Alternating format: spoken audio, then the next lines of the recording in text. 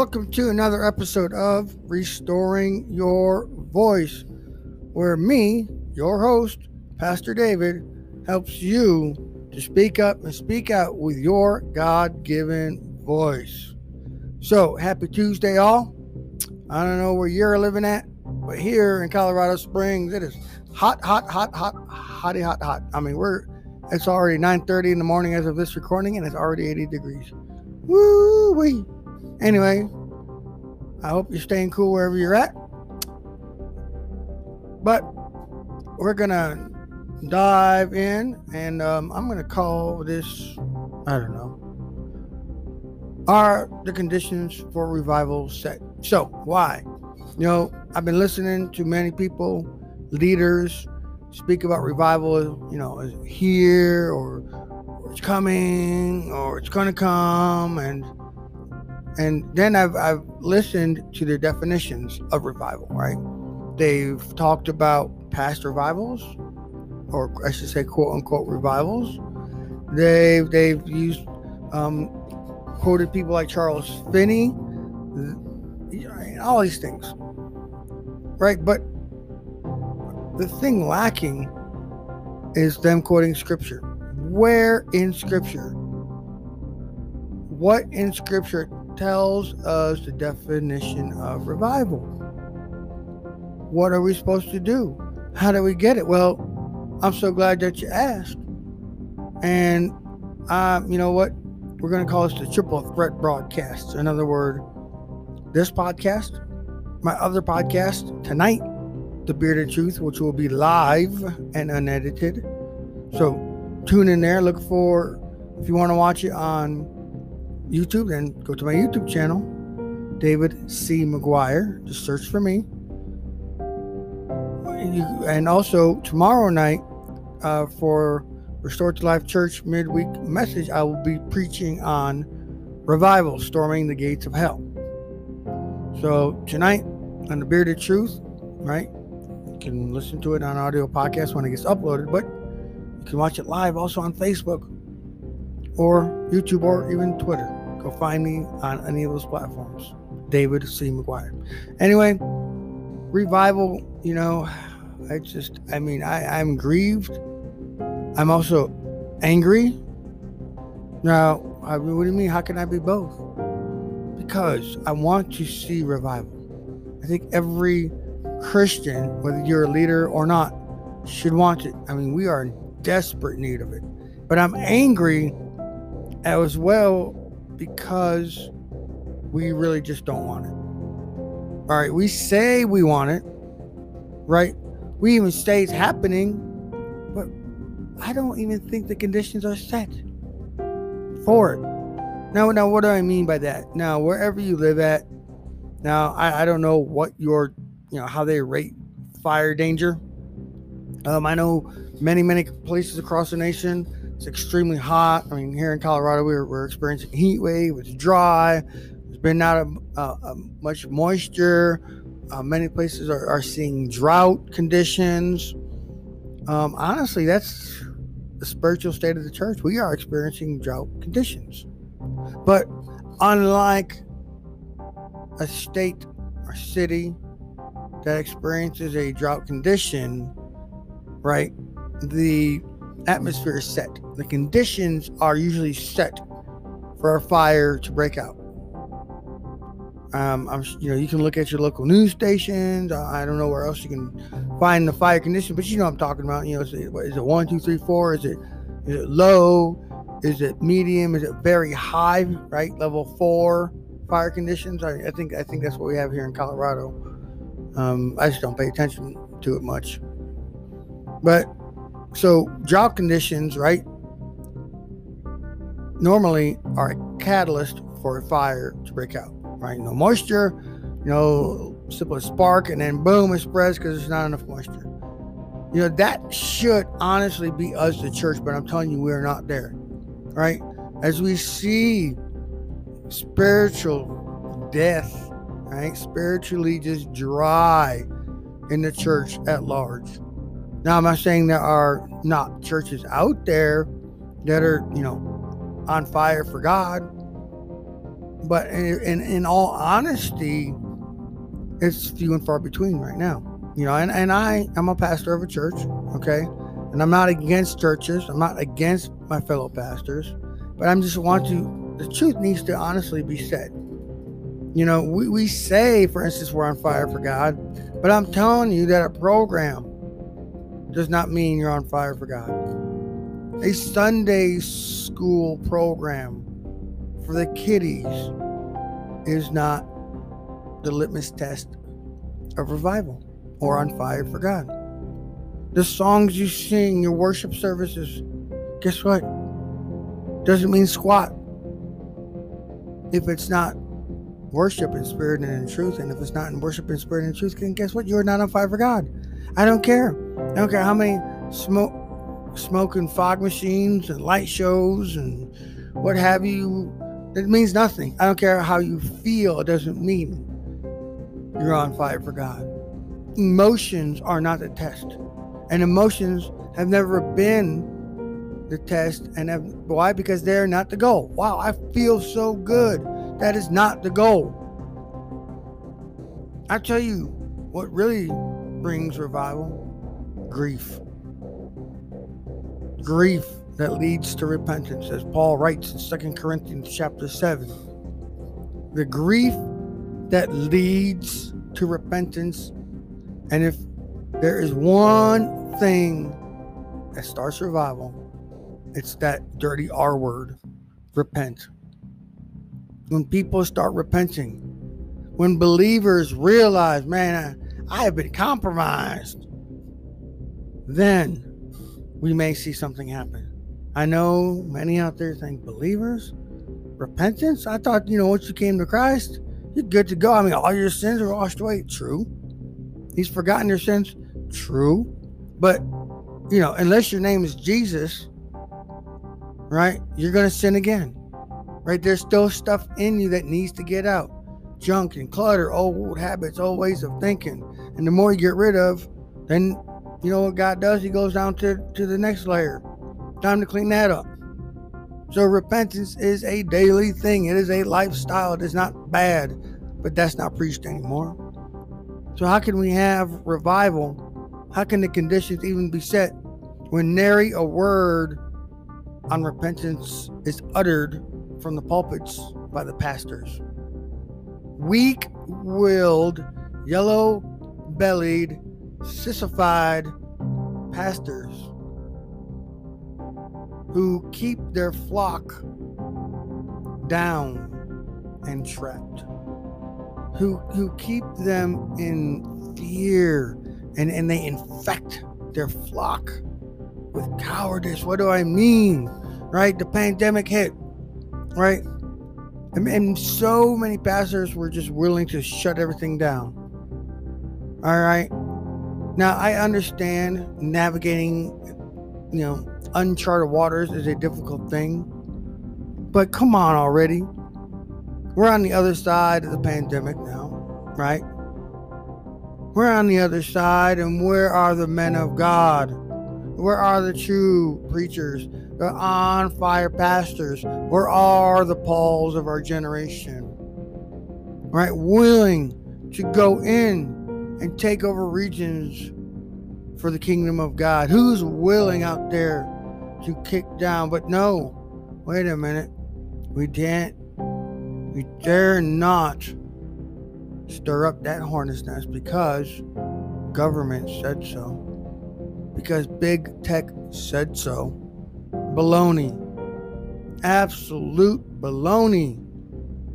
Now, I know many out there will quote many passages about obeying the government. Absolutely. We should not be in open rebellion, armed rebellion. That should not be our end goal, and we should not be looking to do that. But when the government states something that goes explicitly against God, then we have a responsibility to make the biblical choice to obey God rather than man.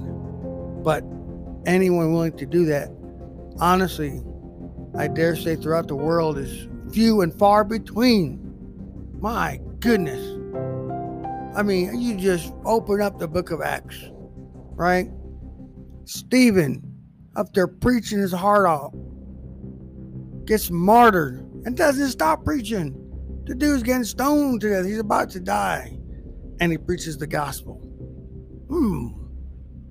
And yet people hear, well, I can't say that because I might be deplatformed. I might be censored. I might be...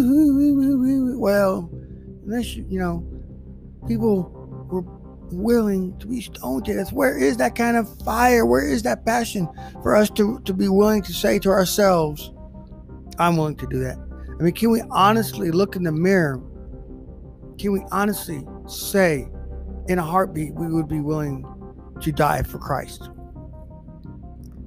I mean, if our very lives were at stake, how about this, right? If the very lives of our family members were at stake and we were forced to watch, would we lay down our life? Would we stand for Christ, or would we capitulate and thereby apostatize? I'm just speaking real. This podcast is called Restoring Your Voice. So I'm just speaking real. It needs to be said. Where is your voice? I'm going to speak to the pastors for a second here. Where is your voice in the midst of trouble and tribulation? Where is your voice?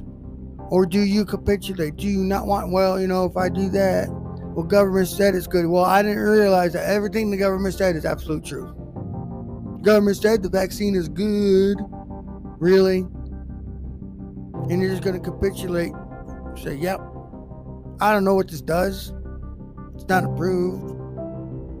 Nobody knows exactly the end result and how it works. Right? I'm just going to go along with it because government said so. There's a lot of things that the government has said throughout the centuries. Government has said slavery was good at one point in time. Government has said segregation is okay at one point in time. Government said, women, they don't really have rights because they're women and they're inferior at one point in time. Governments around the world, throughout history, have said all sorts of rubbish. Caused world wars because of it.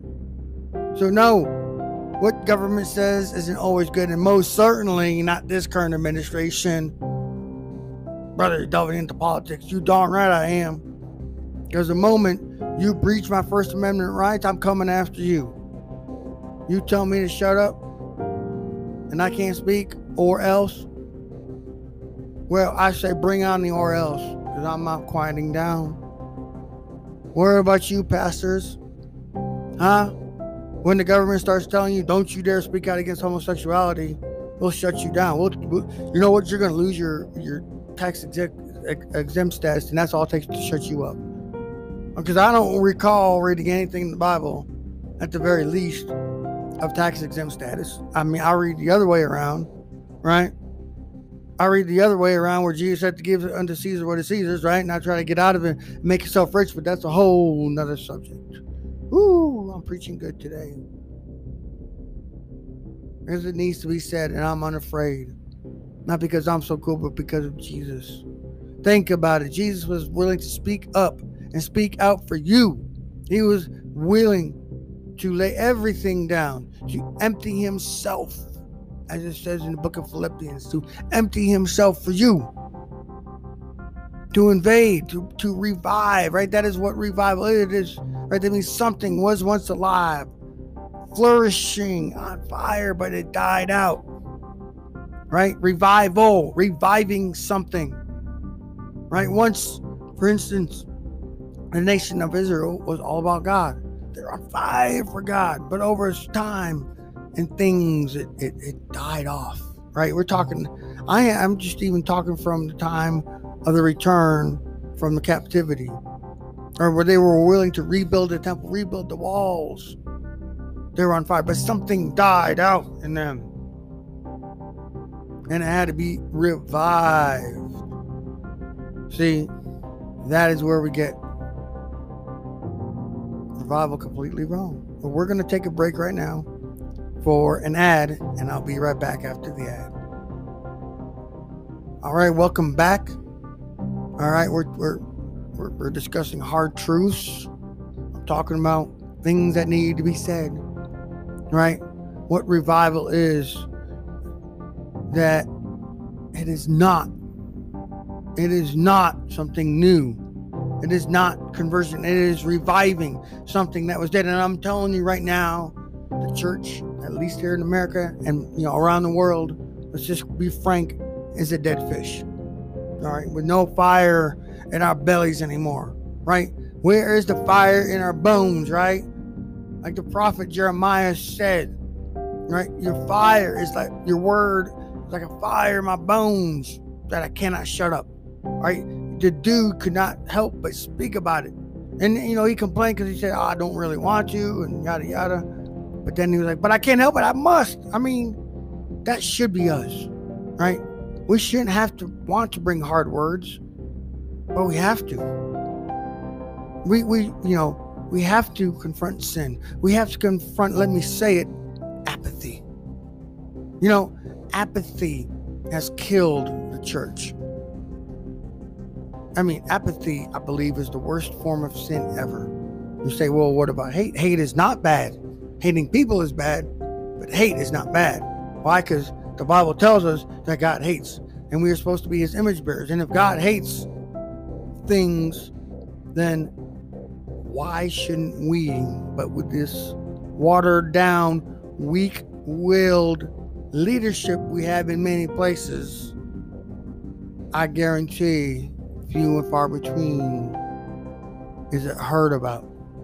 Few and far between around the world is true holiness and right living and repentance talked about. We have to set the conditions, but the conditions will never be set unless you and I are willing to take a hard look in the mirror and say, you know what, I got some areas in my life where I've been compromised in this area, or I'm not even saved. Oh, by the way, just because you're a pastor doesn't mean you're automatically saved. All right, a position in the church does not make a person saved.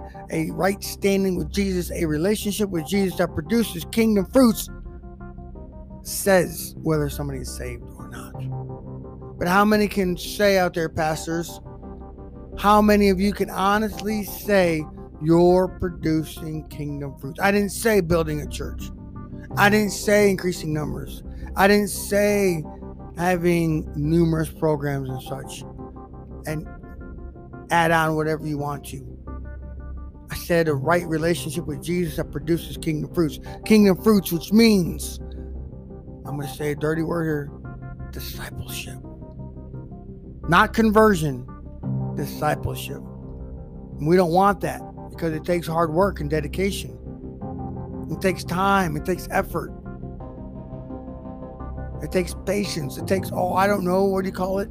Shepherding to do discipleship properly. We don't want to do the hard stuff, no. But we want revival.